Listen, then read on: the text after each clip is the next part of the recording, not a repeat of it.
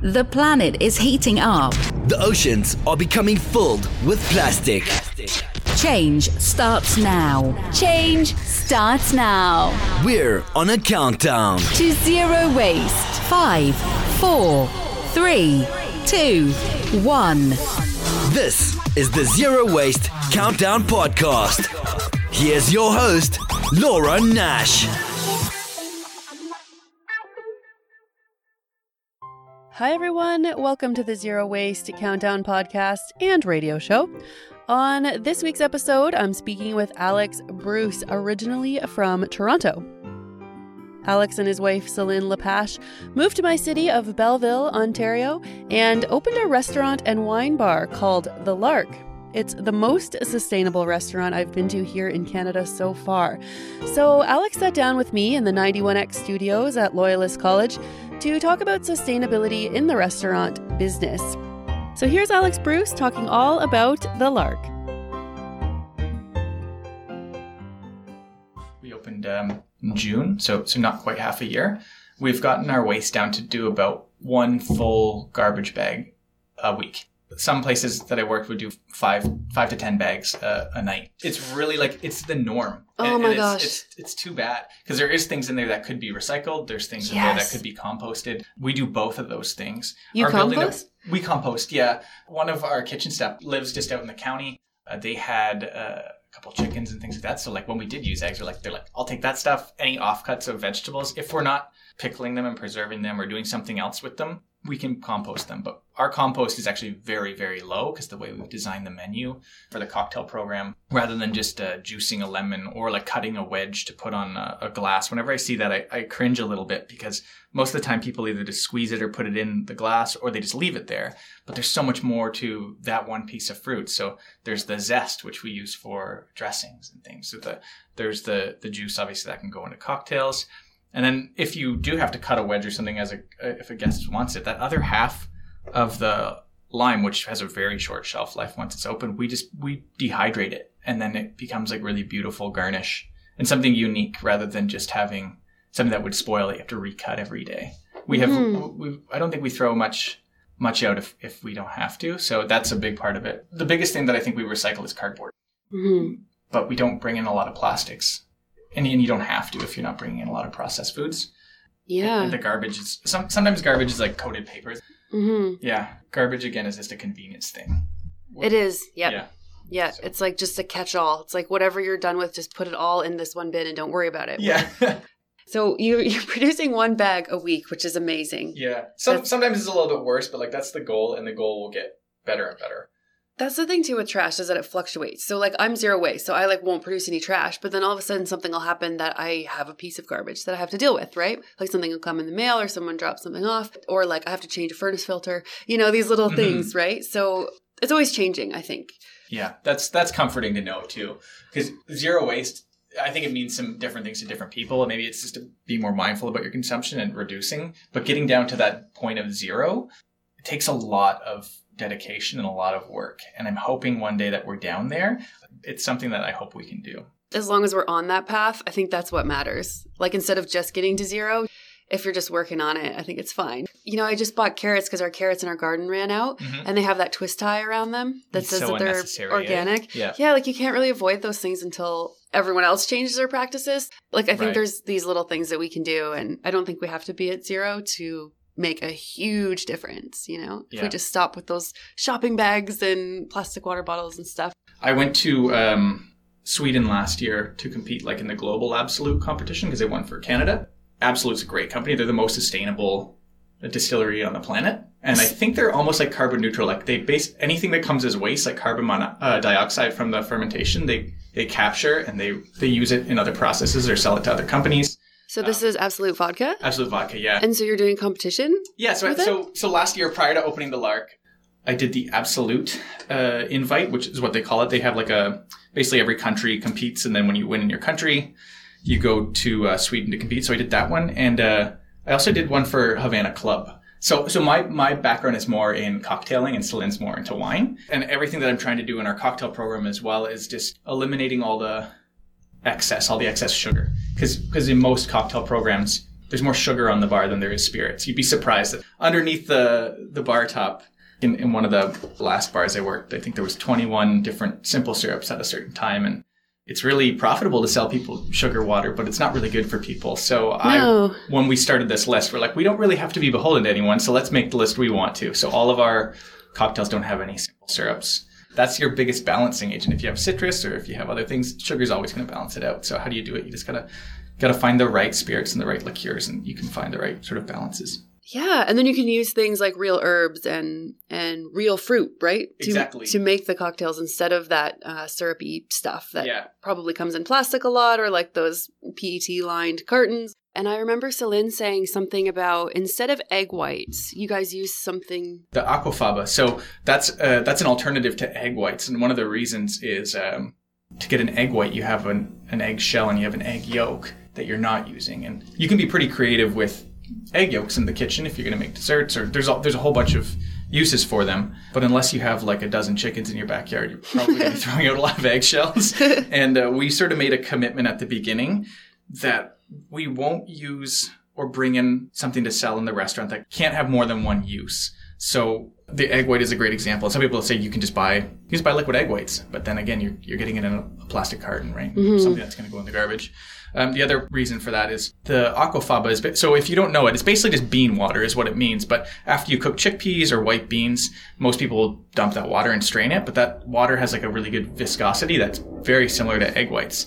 Is that like the foamy stuff when you cook beans? Like there's that foamy kind of layer. Yeah. So you can get off the film, but afterwards that water, it doesn't really taste like anything. Maybe it's a little salty if you season the water, which we don't. But it's just... it's just like a really thick water. And when you shake a cocktail with egg whites, it gives you that foam. And the mark of like a good sour cocktail is to have a good texture from that foam. And it gives you the same, as long as you do it right. Which took a lot of experimenting, but I think we got it pretty close. That's so cool. Yeah. So you make it yourself too? Like you make beans and then use that water? Yeah, so that was the idea. So on our menu, on our food menu, we knew that we were going to be making sour cocktails because that's a staple of every good cocktail program. And I think we have about 2 or 3. So if anyone knows like a whiskey sour cocktail, that's traditionally made with an egg white. I know somewhere in like the 80s and 90s, they got like bar mix on the pop guns, but that's not a real whiskey sour. Trust me, like give it a try if you've never had one. The texture, like it emulsifies the citrus, right? Because usually there's lemon juice or lime. We knew we had to have that on the cocktail program. We knew we wanted to use an alternative like aquafaba. And then so we were like, okay, so now we would have beans, and we can do a lot of things in the kitchen with beans. So we have a hummus that we usually just put on like some of our bread dishes when people come into the restaurant. We have a white bean ragu right now that's going with a few of like the main course dishes. So there's multiple options, and there's ways where I can get it where I don't have to waste other products. That's aquafaba. Basically, do you want me to talk a little bit about the Lark first? Like about building the space? Because I think that was our biggest challenge with being zero waste. We had 3 spaces that we demolished, and we had like a lot of material there that could have went in the garbage, but we tried to reuse as much as possible. And there was no restaurant in there before, so it was like blank slate. So that's kind of a bit daunting, but it's also a blessing. So when we built our kitchen first, we did no natural gas lines. We're using all induction. Are you familiar with induction? So it's bigger in Europe kitchens right now, but in North America, the standard's to use a natural gas. And induction is just uses magnetic energy. So it's way more efficient than using any conventional electric. I think if you give it more years, you're going to start seeing it pop up more and more on this side of the pond. But that way we're not burning any fossil fuels. It's way more energy efficient. All of our food that we make don't require any like deep frying or anything like that. That's kind of like a really, I think, not a necessary way to process food and really wasteful when you think of all the oil and whatnot. Probably not the healthiest. Yeah, exactly. So that was a deliberate choice for us.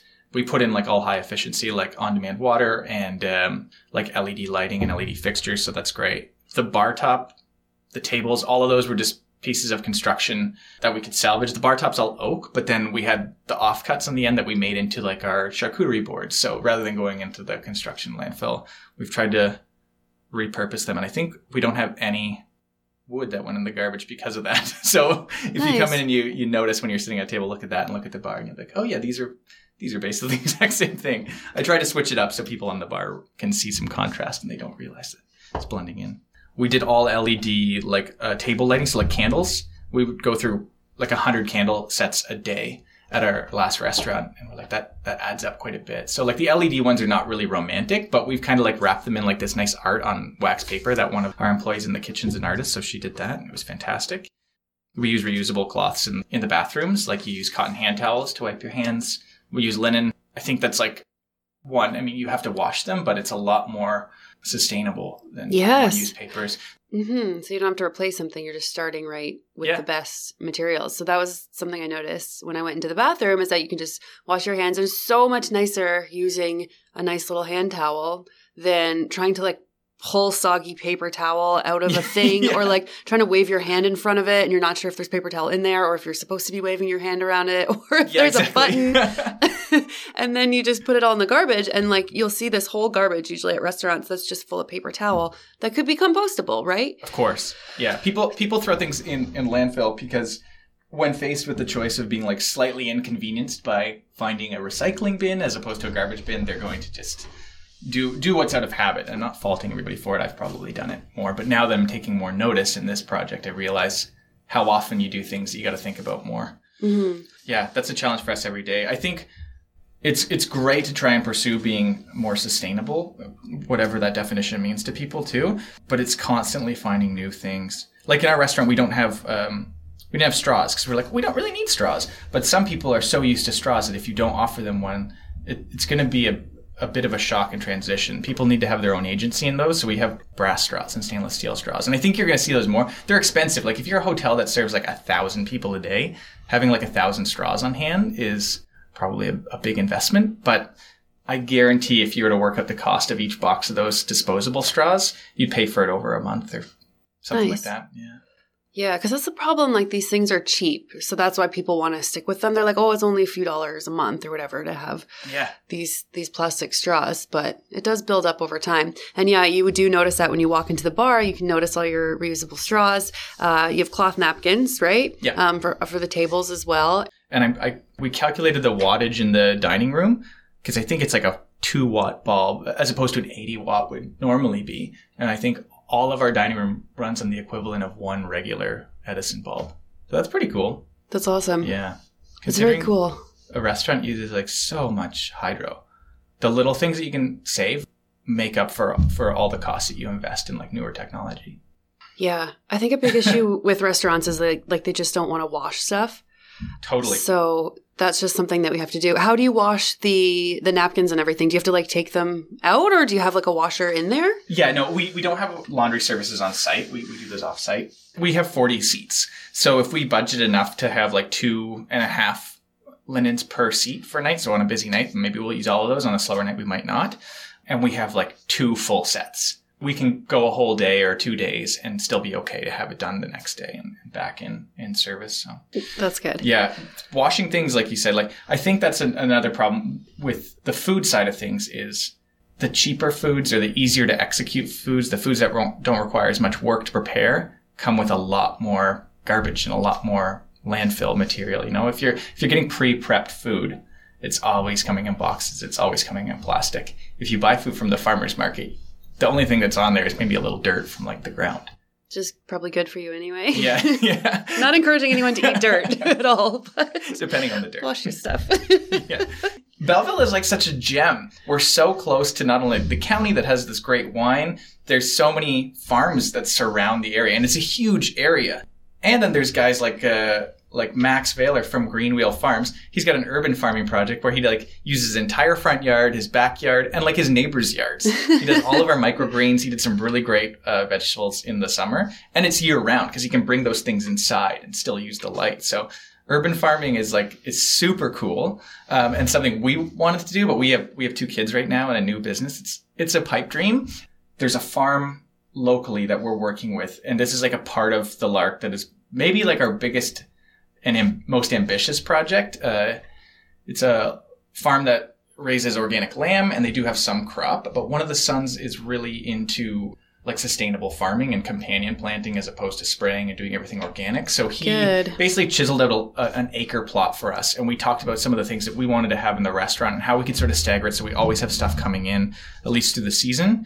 So this was our first year. So we went from seed, so nothing, like a blank slate, and we got quite a bit. We didn't get enough to fully sustain all of our like produce, but we did get a majority of our produce for the restaurant off of this. We have a few shelves in the kitchen that are stacking higher and higher as it goes on of like preserves and pickles and things that basically when he showed up and he's like, I got 50 pounds of zucchini. We're like, well, we're not gonna be able to use all these before we're fresh. But the idea is like, if we can preserve and really keep on top of that throughout the season, we'll be able to sustain the off season a little bit more without importing things. So is that where the jars came from? Yeah. We invested heavily in mason jars. I wish I invested in the companies before because, a lot of jars, but they're reusable as well. It was your friend doing the jarring, or were you guys doing the... Yeah, we're doing the jarring as well. Oh, wow. That's a lot of work. It's a lot of work. We use, in our kitchen, we have a few sous vides. It's an immersion circulator, so it cooks things in water. Cool. Often people will vac seal things and throw them in there, and it's a great way to cook so you can be really precise with your temperature. So I use them a lot for canning, because rather than boiling and worrying about breaking glass, when things come in, we process them, and it's super easy. We have one that we're always just preserving and canning things in. And then the other one, when we're doing food for service, rather than using plastic bags to vacuum seal and put in there, you can use glass jars in those as well. So we're eliminating that plastic too, and it kind of works double duty. We always have things on the go in both. Wow. Good for you guys for doing so much. Yeah, it sounds like it's a lot, but I would argue that it's so simple once you get into it compared to like working in bigger restaurants. And I haven't worked much in kitchens. I've done a few like entry level positions in there back like a decade ago when I was getting into restaurants. There's so much going on in those kitchens. Really what we're doing is very, very simple. I think we're buying a lot of things that aren't processed from farmers markets, from local vendors. A lot of charcuterie we're either doing, or there's a couple of families in the area that are doing that for us too. So we don't really need to like worry about things being shipped, being packaged. And the food, when it comes in, we do very little to it. Like when you see our menu, a lot of the things, I mean, they're staples of a typical wine bar. There's like tartares, cheese boards, charcuteries. But then when you look at some of the main courses, because we do have a full restaurant, the things are quite simple too. Like we have like some duck dishes with the white being ragu. Like there's very little processing and things to have. That's sort of what keeps us going, because 40 seats with like 100 square foot kitchen is impossible to do otherwise. Yeah, so simple ingredients, local ingredients, and you have a nice local list of wine and beer. And you took part in Quinny-licious too, which must have been very easy for you since... It was great. Yeah, it was super easy. This is our first experience with Quinny-licious. It was great. It's a different style of eating than our restaurant, because all of the Licious series, even from Toronto, like Winterlicious, Summerlicious, those are all like a prefix menu. So there's coursed options. Right. And the way that we sort of made our menu is to be more of a social eating experience. So we don't have our menu really separated between appetizers and mains per se. There's a lot of things that are really designed to encourage sharing, things like shareable boards. We have like a mushroom duxelle terrine, and it's meant to be like everyone can kind of go off the same plate. So kind of switching up our style of service was a challenge. But other than that, all the food was local enough that we didn't really need to change much recipe-wise. Mm-hmm. It got a lot of people in. It got a lot of people who are used to eating that way come in and try some new things. And I think it got a lot of people introduced to like a different style of going out and dining. It is a lot more of a social experience. We have on our wine list, I think it's pretty ambitious, but we do taste pours, we do like medium-sized pours, and then we do like kind of classic wine pours. And I think the thing that we've been the most successful with is the smaller pours. People will grab a few wines, and if I get 2 or 3 tastes and you get 2 or 3, it becomes a lot more social because we're talking about them and maybe exchanging them rather than us each just getting one glass of something. You know, the zero waste thing is also all about focusing on experiences more so than things. So instead of, you know, going and buying your kid all these toys, like, you know, why don't you take him for a walk or something? Yeah. You know, or like what you're saying, like instead of just eating quickly and, you know, going through the drive-thru, if we can just make some time to sit down and enjoy food, then we start thinking about food and wine, right? And then all these things like this conscious buying and conscious enjoying, I think, becomes a thing, which is so good. Yeah. Is there anything that is like a challenge? Do you find like that you just like, you know, you can't get rid of? Like you were saying, like the paper, like obviously you have to have big boxes of veggies, I would assume, that would come in. Yeah. There is. Right now we do our menus on like recycled post-consumer waste paper. We have like this cool paper that's made from old t-shirts, which is groovy. Old t-shirts? Yeah, you can buy this paper from Moo. It's awesome. Like MOO? Yeah, so they do like a lot of business card printing. We tried doing like just chalkboard menus for everything. And It just comes down to people's like habits. And when you don't have something in your hand, you feel really disoriented. At least some people. And I know I've been to places. We worked at a restaurant in Toronto called Farmhouse Tavern. And everything was on the walls. You didn't get anything when you sat down. And if you didn't get to a table to like kind of interact with them and acclimate them and orient them to what they're doing, you could see them getting a little stir crazy and a little bit agitated. So it's like a lot of people have been like, oh, I don't have a straw or I don't have a lime wedge. And if you just give them like the 1 minute to say, here's what we're doing, and I'm happy to give you one of those things, but they might think about it next time and be like, I don't need a straw. I don't really need a straw for this drink, or I don't need that wedge, or I'm happy just to look on the wall on what the specials are rather than have it on a piece of paper. Mm-hmm. So eliminating that's one.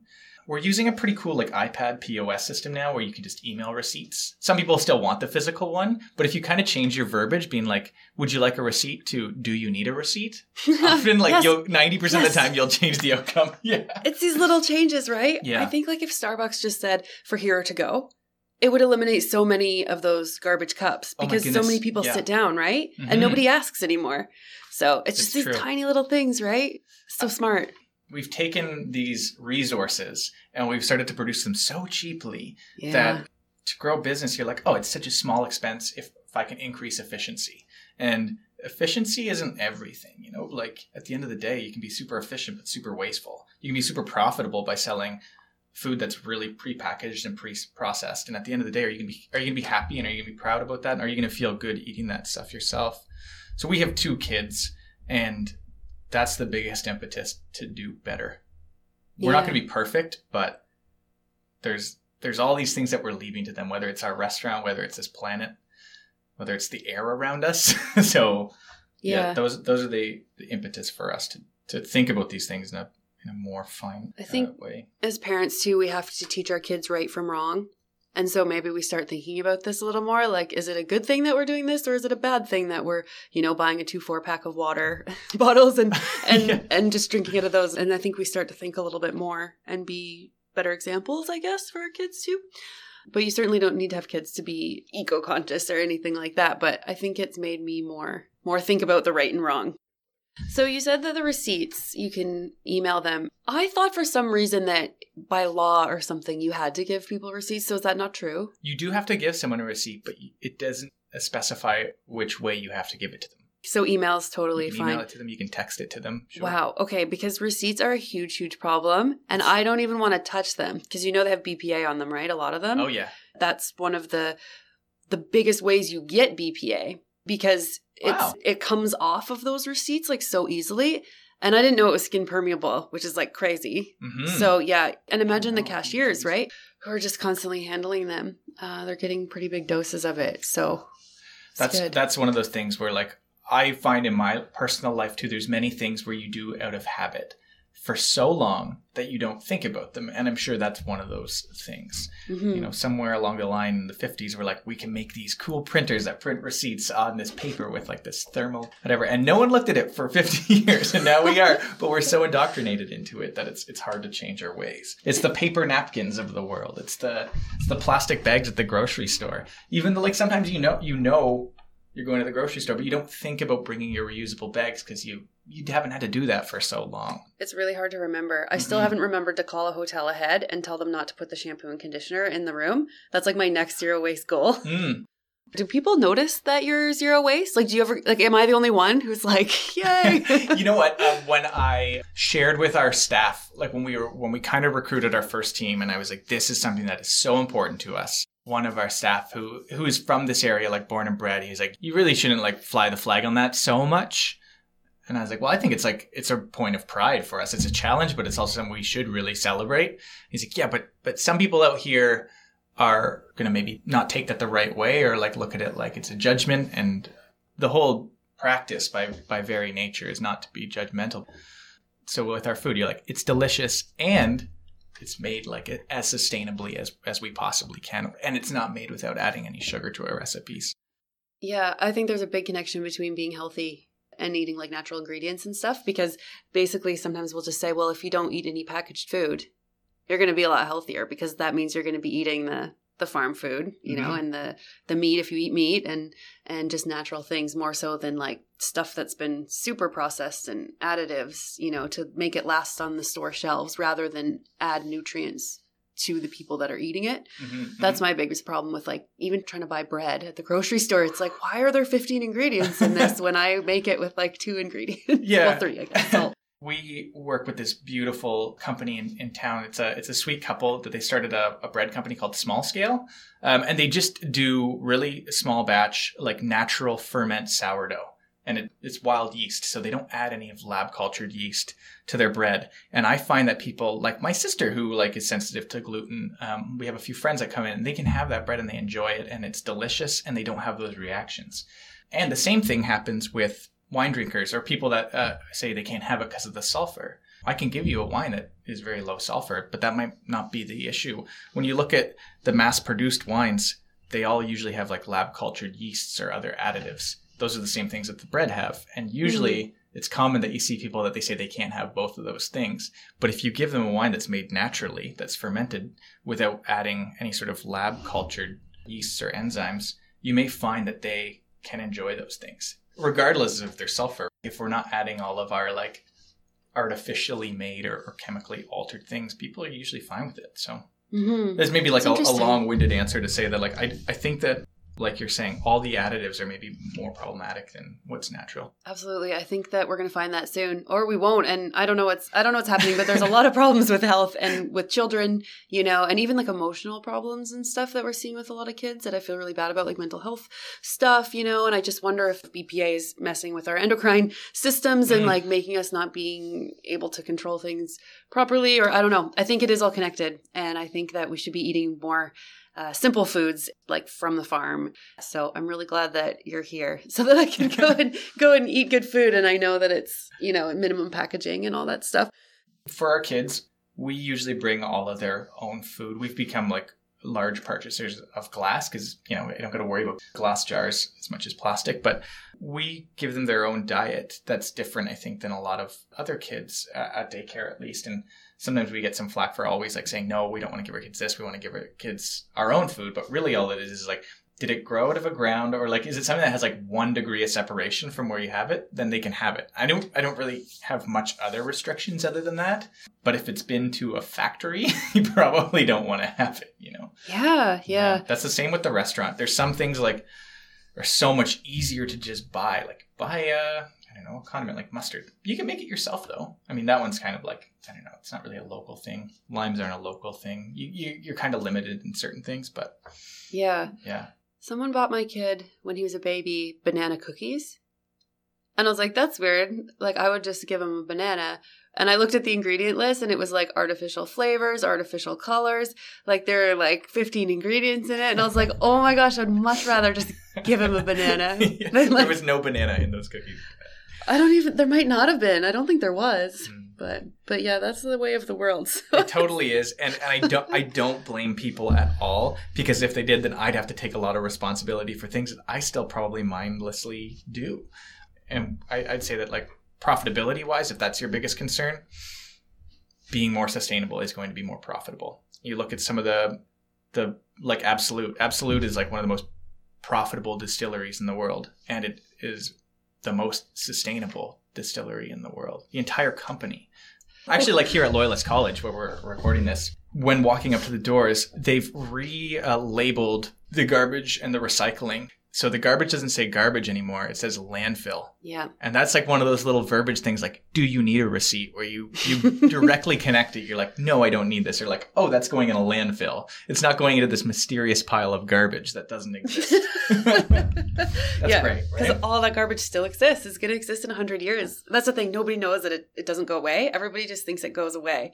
But it doesn't. Unless you're like in Sweden and burning your trash. And then you still have to bury the ash or like do something with the ash, right? So... it's like Planet of the Apes is like great because like when he finds like all these like artifacts of like humans, I'm like, those aren't going to be the things that we're not going to find a cute doll. We're going to find packages of Doritos sweet chili heat and like things like that. And you're going to be like, oh my God, who lived here? What were they doing? Like so many diapers. so many diapers. Yeah. Oh gosh. Well, this has been so great. So I'm really happy that you're here in Belleville and that you're doing all these things. And I think you're going the right way. Start sustainable right from the beginning. And then you don't have to look at all these processes and change them and check them and do cost analysis and hire people, Mm-hmm. Can we afford to like switch these napkins? It's just like, no, just do it. Totally. I think that like the think globally, act locally. It's so simple to like follow those very vague principles in like day-to-day life. And if I can say one thing in this whole podcast is that I've never had like the benefit of like profiting greatly from any non-renewable thing, but I am having the benefit of like a business that's doing well from things that are sustainable. I may not know the other side of it, but I can tell you that this side works too. That it works, yeah. And that's all we need. It works. You're fine. You can do it. Easy peasy. Yeah. Oh, that's so good. Awesome. That was Alex Bruce, co-owner of The Lark restaurant here in Belleville, Ontario.